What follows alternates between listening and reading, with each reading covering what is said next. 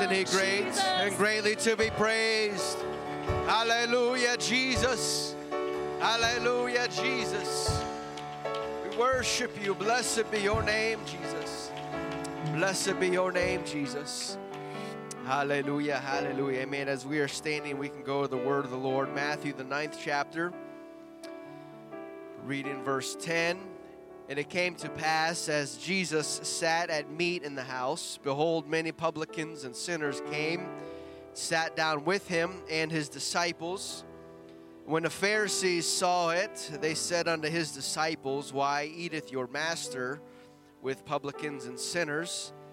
But when Jesus heard that, he said unto them, They that be whole need not a physician, but they that are sick. But go ye and learn what that meaneth. And I will have mercy and not sacrifice, for I am not come to call the righteous, but sinners to repentance. Amen. Aren't you thankful that he came to meet you where you are at? That Jesus wasn't too good for us, that he met us while we are sinners and sick and in need. Amen. And that's what it's all about. It's not about us. It's about reaching others. Amen. Turn to a few people and greet them in the name of the Lord tonight. You may be seated.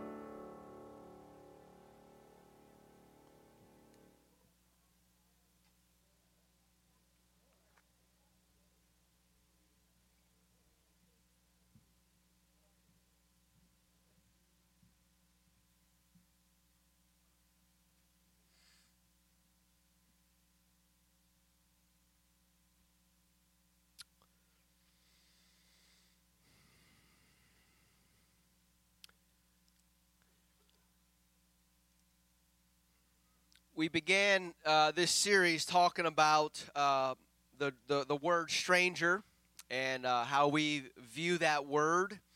But then also we've dived into what the Word of God, how that views it or defines it.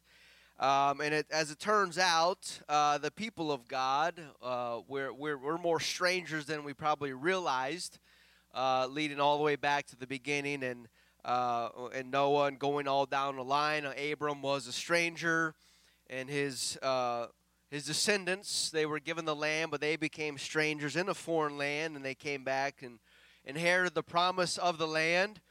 And then we talked about how Israel was judged for many, many things. They had a long list of judgment against them. And in the middle of all of those accusations and faults, there was the verse where they did not treat the strangers politely. They were mean and offensive to the strangers. And so obviously, being a stranger, it gets God's attention. And so we don't want there to be strangers among us. We want to greet them and welcome them solely because we were once strangers. As Israel was told to welcome the strangers and be nice to them simply because they were strangers as well. And so we ended the lesson last week talking about each other here as the body of Christ. And even though we know each other, how well do we know one another was really the question that was posed. I mean, we worship one another with God here, and we see faces and shake our hands, and we know everybody here. But how much more than that do we really know? And so I asked us over the next few weeks if we would just reach out to people that maybe we don't really reach out to. And let's make less strangers among us, because we are the body of Christ, right? And if we are going to be in eternity in heaven with each other, we're not going to be strangers up there. And so it's more than just assembling and worship together for a few hours, but it's getting to know one another on a deeper level. And that entails maybe inviting somebody out to eat or doing something with them that we normally wouldn't do, expanding our circle, if you will, because we're all in this together, right? If times are going to get hard on the church, we're all each other has, right? And so we don't want there to be strangers among us, especially in the body of Christ. We are the family of God and the church of God. And so with that, moving on tonight, the Greek word for church is called ecclesia, and this means an assembly of free citizens.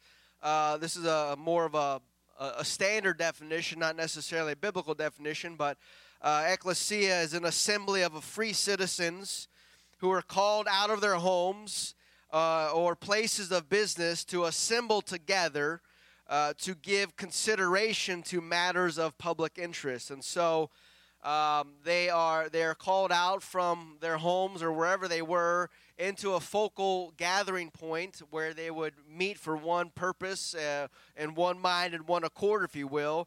That's really a definition of ecclesia. And so the church is not just called out from where we are or where we used to be, but we are called to assemble together for a purpose, for a reason. And ecclesia, church, the word church is used in the New Testament 114 times. And 110 of these times speaks of the church, and specifically the church. And so the church is the free citizens of the heavenly community, summoned together by the gospel from their prospective places in the world, all to assemble together to hear from God. That's really what the church is as a definition, a living organism. We're called out from wherever we are all across the world, come to meet together and to hear from God. That's really what ecclesia is. And so we are not just a select few or those who are picked out, but the church is not exclusive to only a select few, but it is inclusive to whosoever wants to come in those doors is welcome to come in. Whoever wants to repent of their sins and get baptized in Jesus' name and get filled with the Holy Ghost, the invitation goes out to all, because God does not want any to perish, but that all would come to repentance. And so the doors of God's church is open to everybody, and there should not be strangers among us inside the church, and we welcome anybody in the church who wants to. And so it is an invitation. It is not a drag them by the hand and by the feet, have them come in kicking. But whosoever wants to come in, there's a seat always in the house of God for those strangers who become transformed into the family of God. It's quite the transition that takes place in our lives as we are evidence of that happening. And so we are inclusive to everybody whosoever will. And so it goes out, the call goes out to everybody to come and bear their own responsibilities according to the Word of God. And we are called out of every kindred, every tribe, and every nation, called out of darkness and into His marvelous light, and becoming to this focal point, this meeting place as the church. Ephesians 2:19 says, "Now therefore you are no more strangers and foreigners, but fellow citizens with the saints and of the household of God." And so I'm thankful to be a part of the household of God. However, the word church really kind of has lost most of its original meaning today. The church is definitely not just a material building where we can easily get caught off by that definition. It's because this is where our focal point is. This is our meeting place is here. And so we can easily identify this building as the church, and we call it the church, and we call it the house of God, and all those things. But it's more than just a material building. In fact, the word is never used in the Scripture to refer to as a material building. That was referred to as the temple. That's obviously more of a building. But the church was not really referred to as a physical structure. The language used of the church really can't even be applied to a building because the Scriptures talk, when it uses church, it says the Lord added to the church. And so obviously the Lord can build on the building if He wants. Save us a lot of money, just snap His fingers and He can add on to the church, right? So we're okay with that. The Bible says that Herod vexed the church. Now, if they want to come and attack the building as much as they want, that's fine. Don't attack us, right? So Herod vexed the church. The church was persecuted. You can attack the building if you want. Paul saluted the church. So if you want to salute the building, you can do that. The churches had rest. I think the building rests all the time. And so obviously, when referenced in the New Testament using the word church, it doesn't mean a physical building. It means more of a body of people, a body of believers. And so only in the traditions of men can people go to church. Jesus did not mean church buildings when he said, I will build my church. He meant individuals, the body of believers that we make up the church. And so what is the church? The church is God's family. And today it exists on earth, but someday it will exist in heaven forever. And the greatest privilege that we could ever have is to belong to the family of God. 1 John 3:1, behold, what manner of love that the Father hath bestowed upon us, that we should be called the sons of God. Therefore the world knoweth us not, because it knew him not. And so the Bible really is the story of God building a family, building a body of believers, building a bride who will love him and honor him and reign with him forever. God, he doesn't need this. He doesn't need a family, but God, he desires to have one, desires to be in fellowship with his creation, because God is love, and he loves his creation. I'm thankful that he loves us, and it is an unconditional love that we cannot go too far from the love of God where he will not reach us and bring us back. And so he treasures his relationships and with his children, with his family, and if we are truly his children, then we will also treasure that relationship with our Heavenly Father. And so every human being was created by God, but not everyone is a child of God. We know that being strangers of God and foreigners and those sinners, those separates us from God. And so we are all made by God, but not everyone is called a child of God according to the Word of God. And so the only way to get into the family of God is to be born in it. You become a part of your human family by being born into it. And so the same thing with the church, the family of God. The only way to be a part of God's church, his family, is you got to be born into that as well. And you got to be born of the water and of the Spirit, because if you're not born again, you're not going to see the kingdom of God. And so in reality, our spiritual family is even more important than our physical family, because it's such a deeper meaning and a deeper relationship, because it extends far beyond this world and the natural possibilities in it. And so our physical family, obviously, but our spiritual family is going to last forever. Whether we realize it or not, we're going to be with each other for all of eternity. So we got to get to liking one another, right? And so if we can't get along down here, it's going to be weird up there, right? And so this family here, we're going to be a family together forever. And so we got to like one another. And so there can't be any strangers among us, right? Because there's no locks in heaven. Our doors are all open, right? And so we got to trust one another, right? And so the moment that we are born into God's family, we're given some amazing birthday gifts, if you will. We're given a family name. We're given a family likeness, privileges, and an inheritance. Galatians 4:6 says, and because ye are sons, God hath sent forth his Spirit of his Son into our hearts, crying, Abba, Father. Wherefore thou art no more a servant, but a son, and if a son, then an heir of God through Christ. And so now, because we are born again into the family of God, everything changes about who we are, about our family name and history and all. None of that matters anymore, because we take on the greatest name that is ever given among men. and that is the name of Jesus. And so we're all in this together now. And the Bible knows nothing of Lone Ranger Christians, solitary saints, or spiritual hermits, or whatever we want to call them, that are isolated from other believers. Instead, the Bible says that we are put together. It says we are joined together, built together, that we are members together, we're heirs together, we're fitted together, we're held together, and at the rapture we'll be caught up together.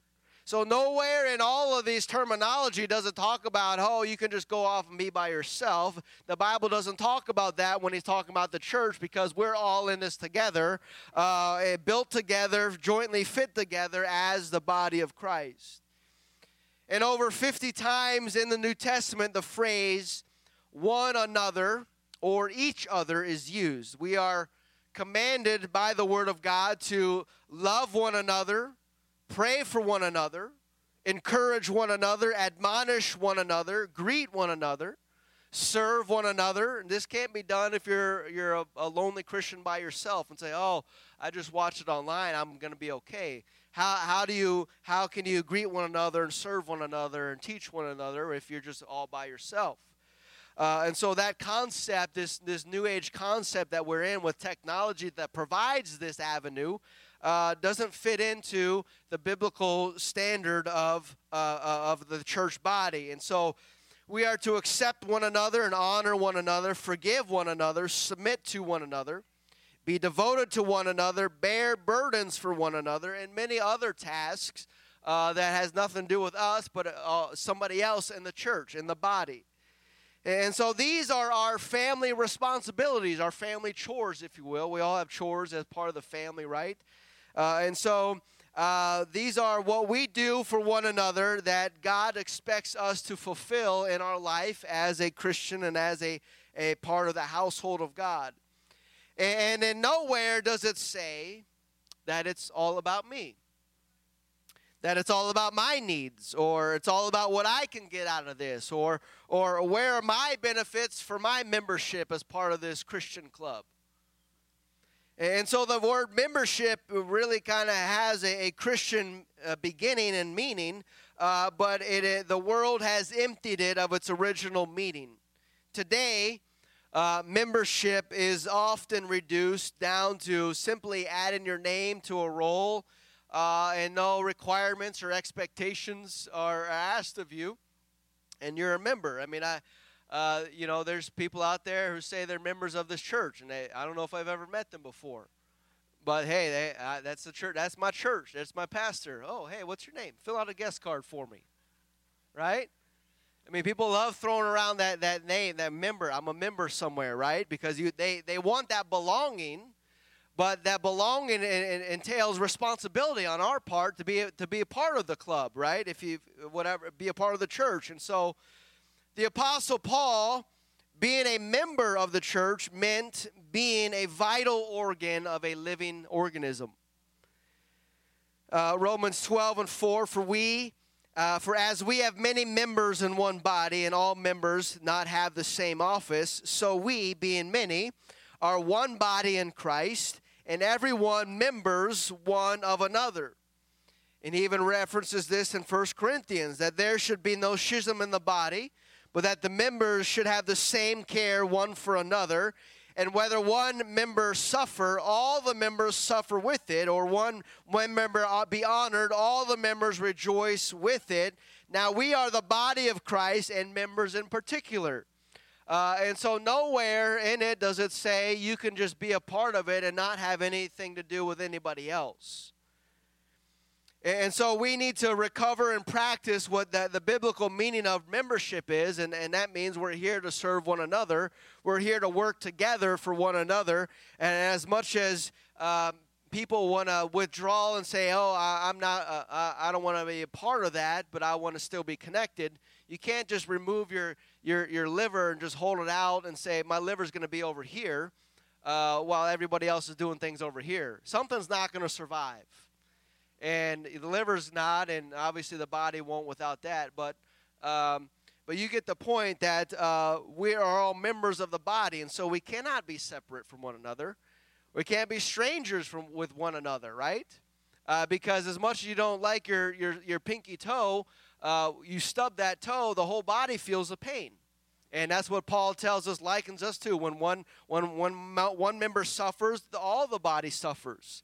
And when one is honored, we all rejoice in it. So that only happens when there's no strangers among us and when we're all connected and we all understand who we are, that we are the family of God, and we're in this together.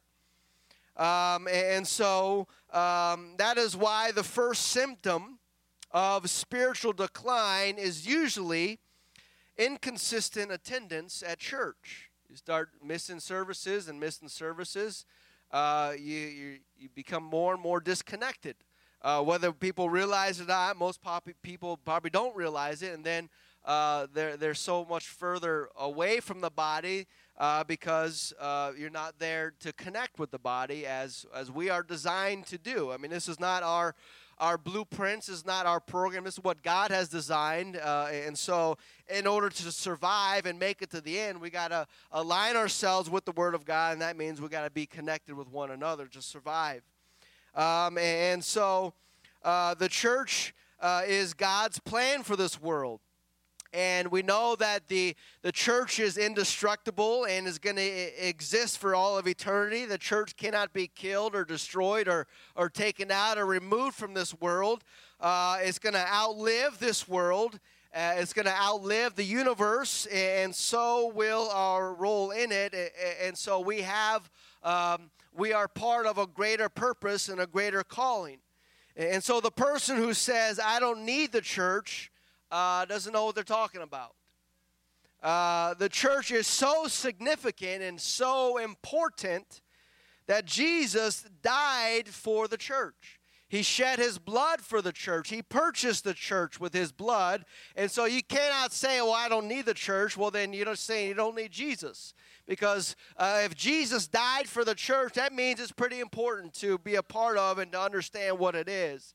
And so the Bible calls the church the bride of Christ and the body of Christ.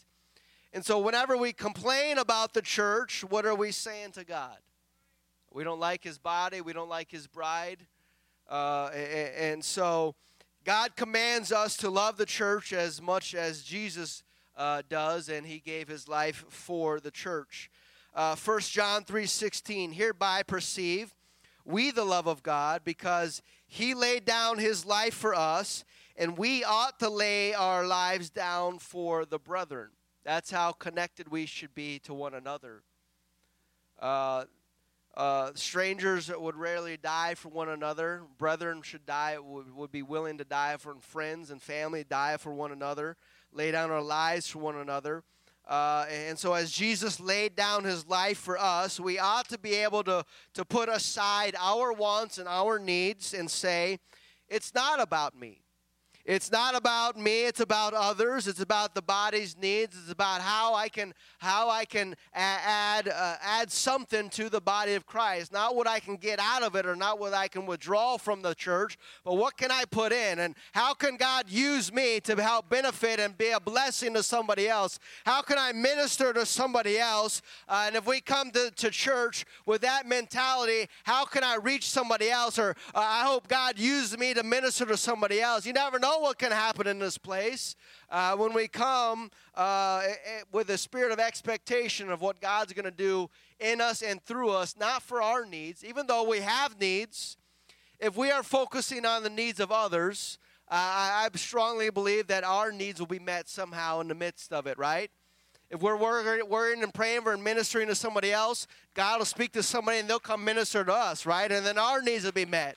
And so it's not about us. It's about the body, the church, and we need to be together as one. And so God has designed his church so that we need one another to thrive and to live and to survive in this world. And just as the members of a physical body cannot function independently, we can't, as the members of the body, we cannot survive independently as well. We need one another. Even the animal kingdom has a need for being together. Every year, geese gather before the onset of winter to head south, and the scientists have discovered that the V formation, the flying V, which the geese assemble in that formation, when they fly like that, it creates an uplift that one goose cannot do that by themselves, but it takes a body or an assembling together and everyone in their rightful place, and they create that V, and it creates an uplift where everyone is carried up and lifted up together. And so the whole flock becomes as one great body, and they say it adds about 71% greater flying range where they fly together like that. As opposed to flying individually, it's going to take you 3 times longer to get there. But if we all work together and fly together, we get further together quicker, right? And so this may be why God spoke of the church as a body. In order to survive and thrive in this world, the individual members, we must work together for the greater good. And so one member is dependent upon another, and one part is vital for the existence of another part, and we all work together. And so if I'm connected to the body, my needs will get met automatically because a healthy body will work to heal itself. If you cut yourself, you don't have to worry about, is this cut going to get healed? We know that the body will heal that wound. And so it should be the same with the church body. If we are hurting, we got to trust in God and trust in the body that the body knows and will come together and help meet that need, and the healing will take place. But if we are not connected, things that we're just kind of on our own, aren't we?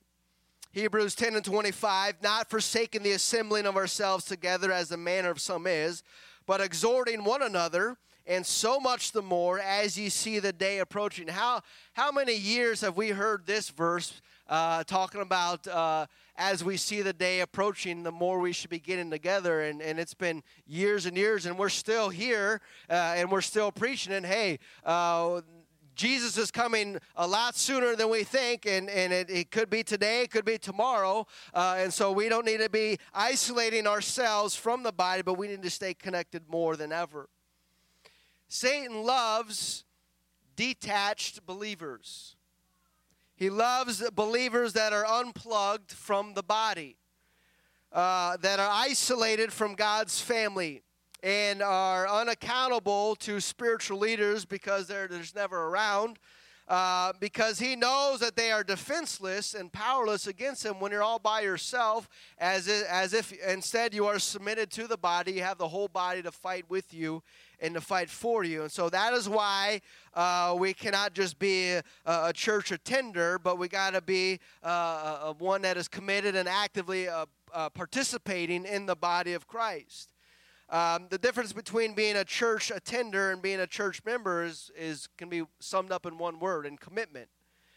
People that attend just come and go, but people that are, hey, we're members. Hey, let's get involved. Let's help this church become better than what it was, and whatever I can do to do that, I'm going to do that. And so we're here to help grow the church, and we're not here for our own needs, but we're here for the body and the church of the living God. And so that God has blessed us so much that we want to be a blessing to somebody else, because we know as soon as we let go of the blessing and give it to somebody else, God will refill that in our lives. And the longer we hold on to things, the more decay that happens.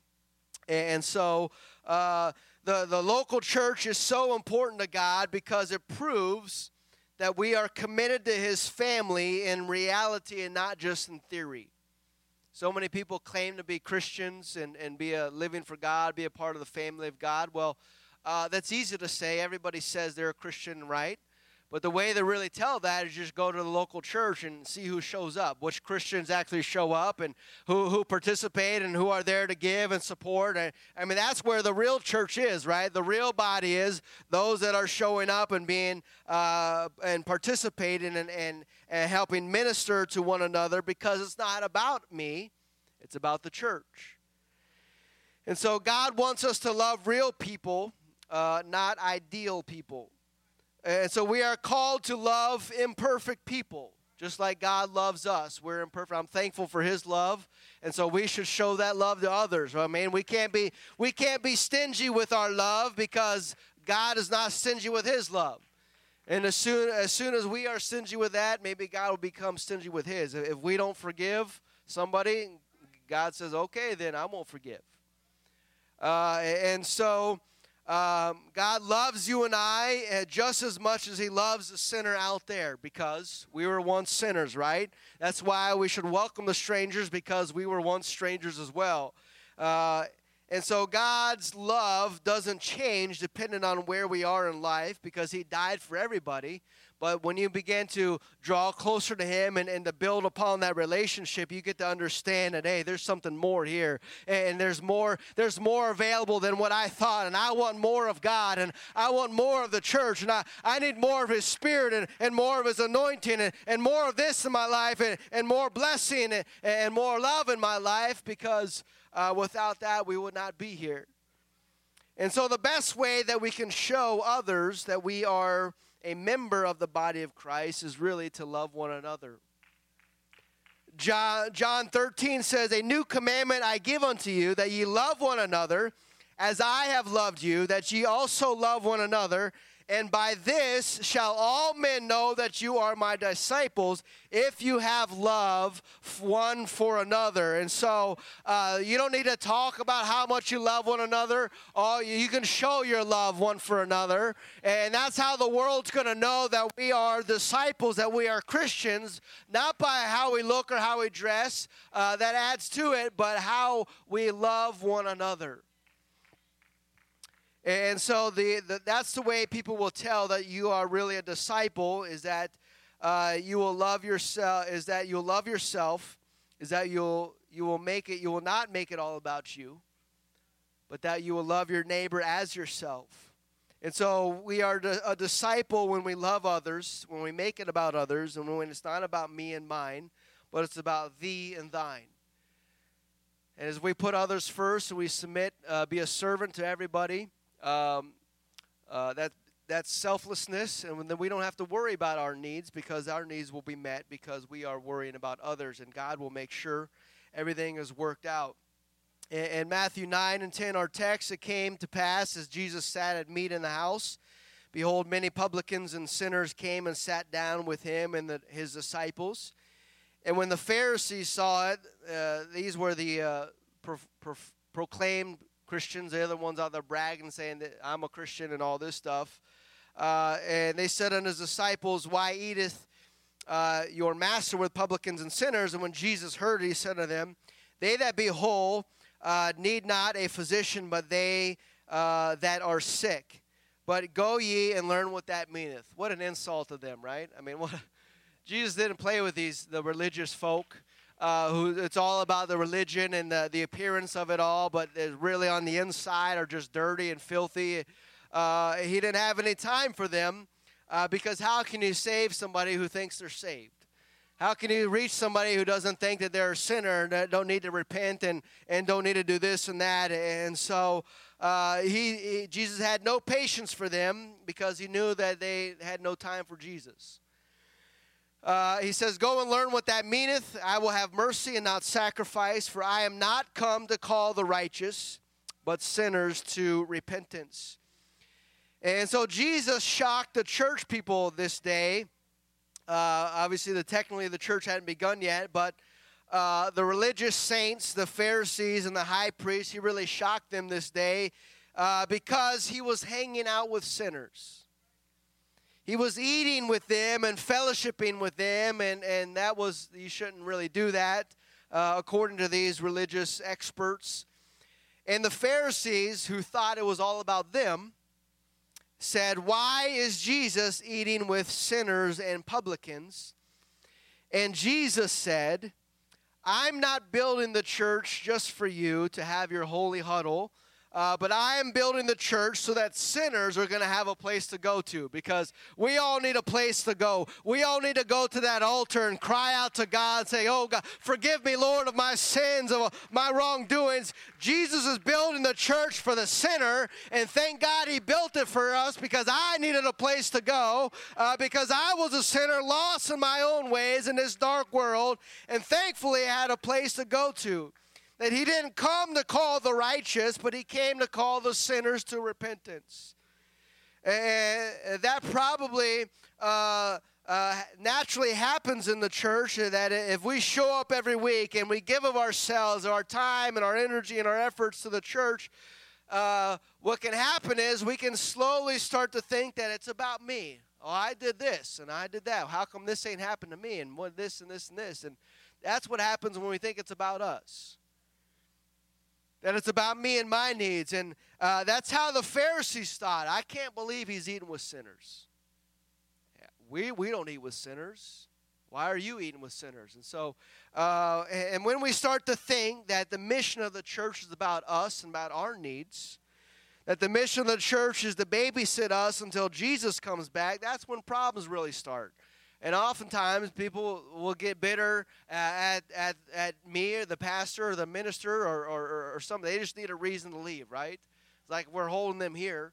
And so if it's all about us, and if the church is all about me and my needs, pretty soon they'll find out that it's not about you and your needs. And that's where the reality sets in. That's where the real decision has to come down. Are we going to be here to serve one another, or are we here to serve our own needs, right? And so when we start to think about that, that's when issues happen. We're not focused on the mission of the church is to go into the world and to make disciples. When we don't think about reaching the lost or reaching the strangers or going across the aisle and meeting and greeting an unfamiliar face, that's what we're called to do, called to reach the lost and to reach the strangers, because we were once lost and we were once a stranger. When we don't think about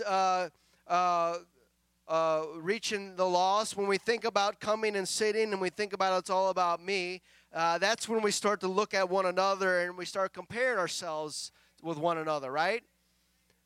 Because our mindset is not where it needs to be. It's not about each other. It's not about us. It's about winning the lost, and it's about helping the church become the best that it can be. And so then we start to think about ourselves more highly than we ought to think of ourselves. That I do more than that person, or my ministry does more than that, or who knows, whatever people, crazy thoughts people have. Or I can't believe they sat in my seat, or they parked in my parking spot. That's when we're thinking, this is about me, right? If our mindset is reaching a loss, we don't care who parks in our spot as long as somebody new shows up, right? Hey, they can have my spot, right? Because it's not about me.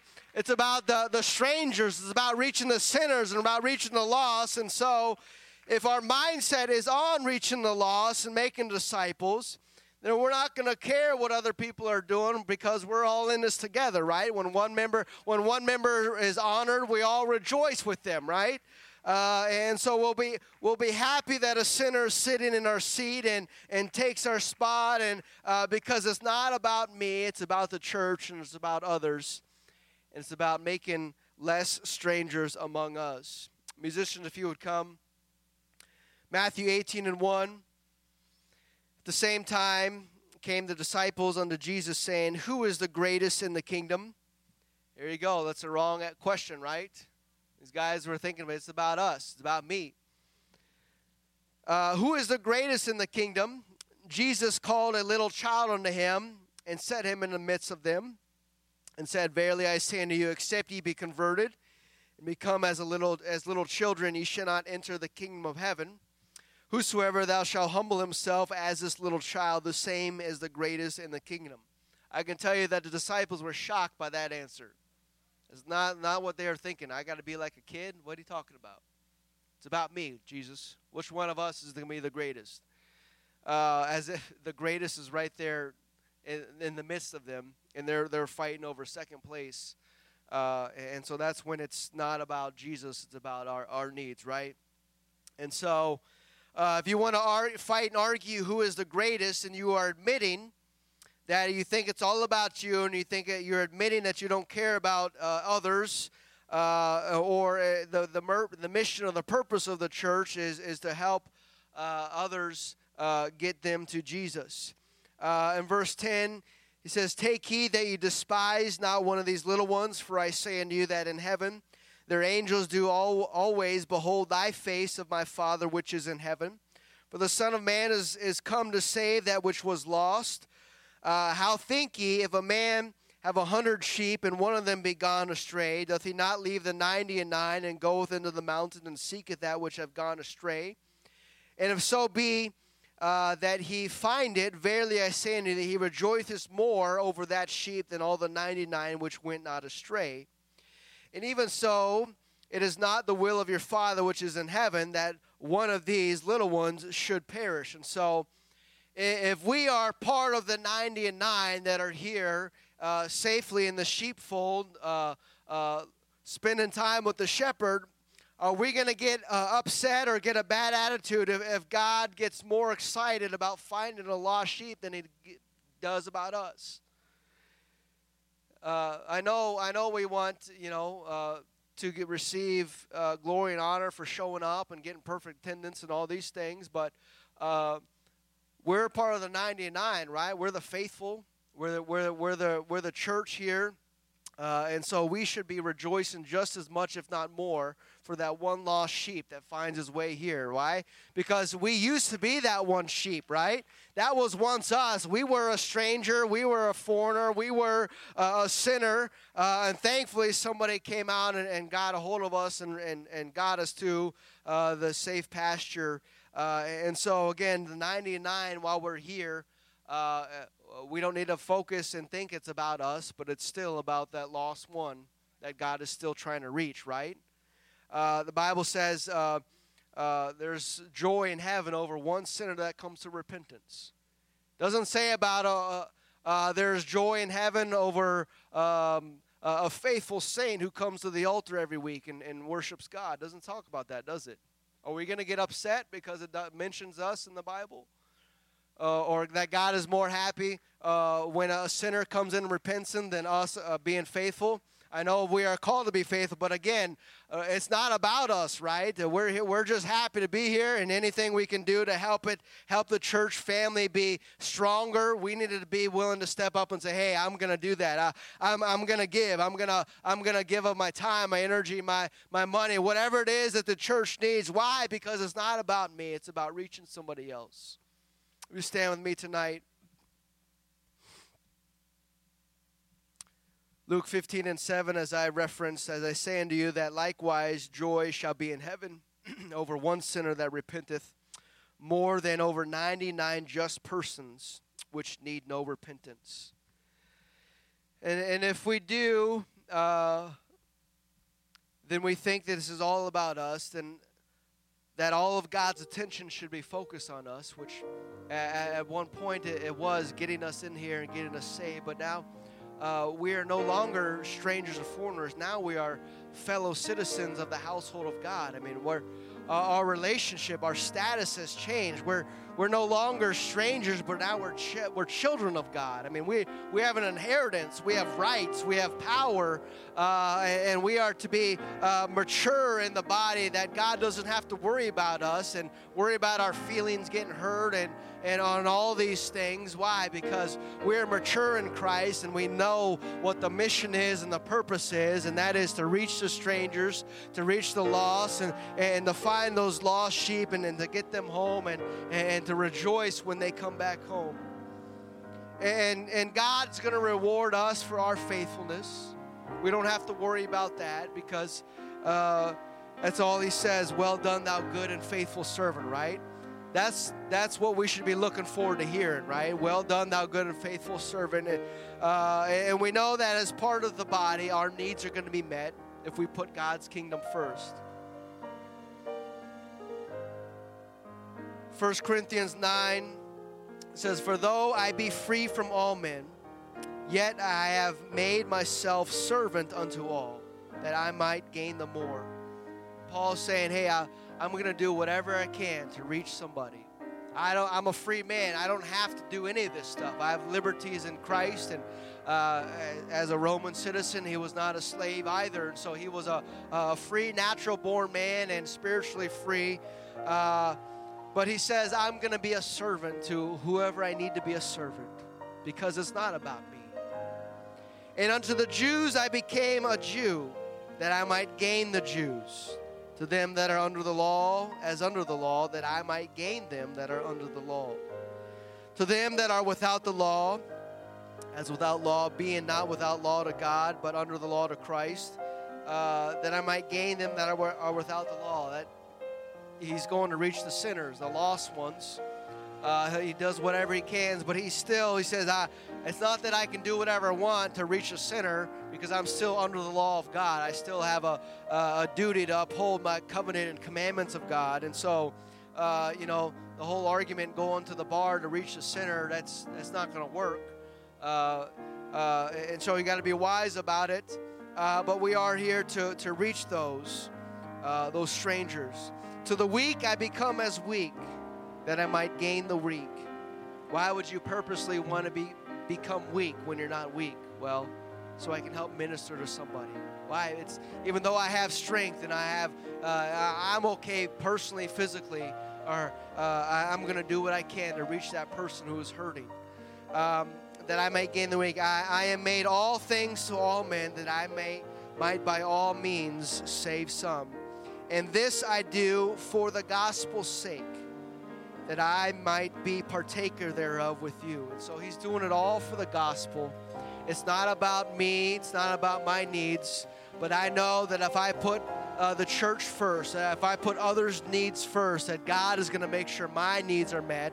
And we're all in this together. And so there shouldn't be strangers among us. And so that's why we want to get to know one another on a deeper level besides just a handshake and a smile. Because, hey, there could be a member here hurting and just waiting for somebody needing to minister to their need or just speak to them a words of encouragement. But if we don't know one another that well, then we can easily miss out on each other, right?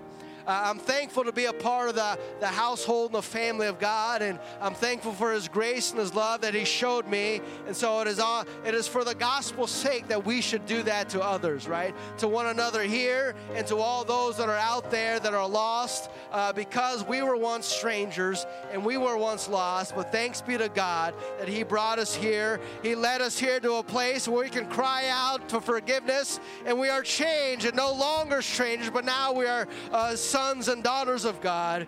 Amen. As we close out this service tonight, why don't we just close our eyes and just think about the goodness of God and what He's done for us, and help us to reach out to others, that we can save some, to reach out to the weak, to become weak, so that we can reach them.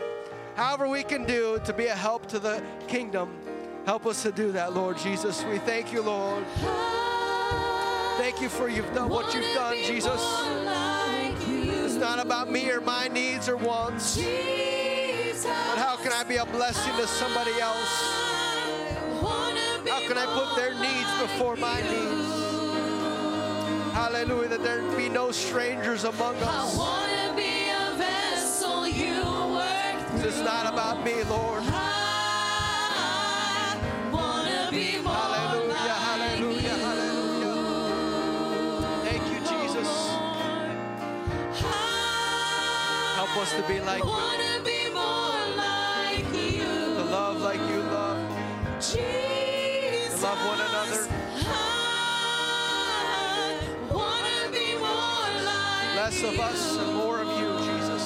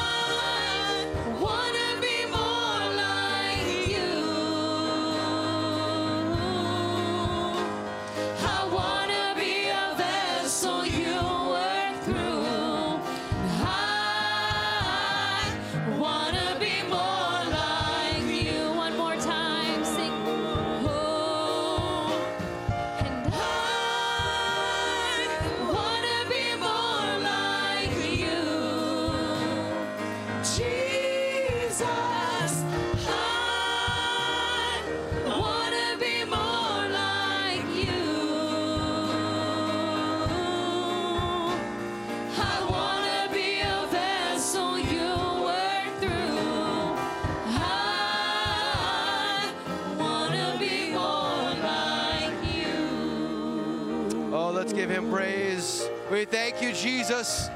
Thank you, Lord, for what you've done for us. Lord, we don't deserve to be here, Jesus. But we give you praise and glory to your name, Jesus. Hallelujah, hallelujah. Amen. If we are all trying to be like Jesus, then we're not trying to be like ourselves, right? Ourselves, we're the problem, right? Jesus is not the problem. If we're all trying to be like him, everything's going to come together and there's not going to be any issues, right? And so God bless you all. Let's go and greet one another and make deeper relationships with one another as the body of Christ.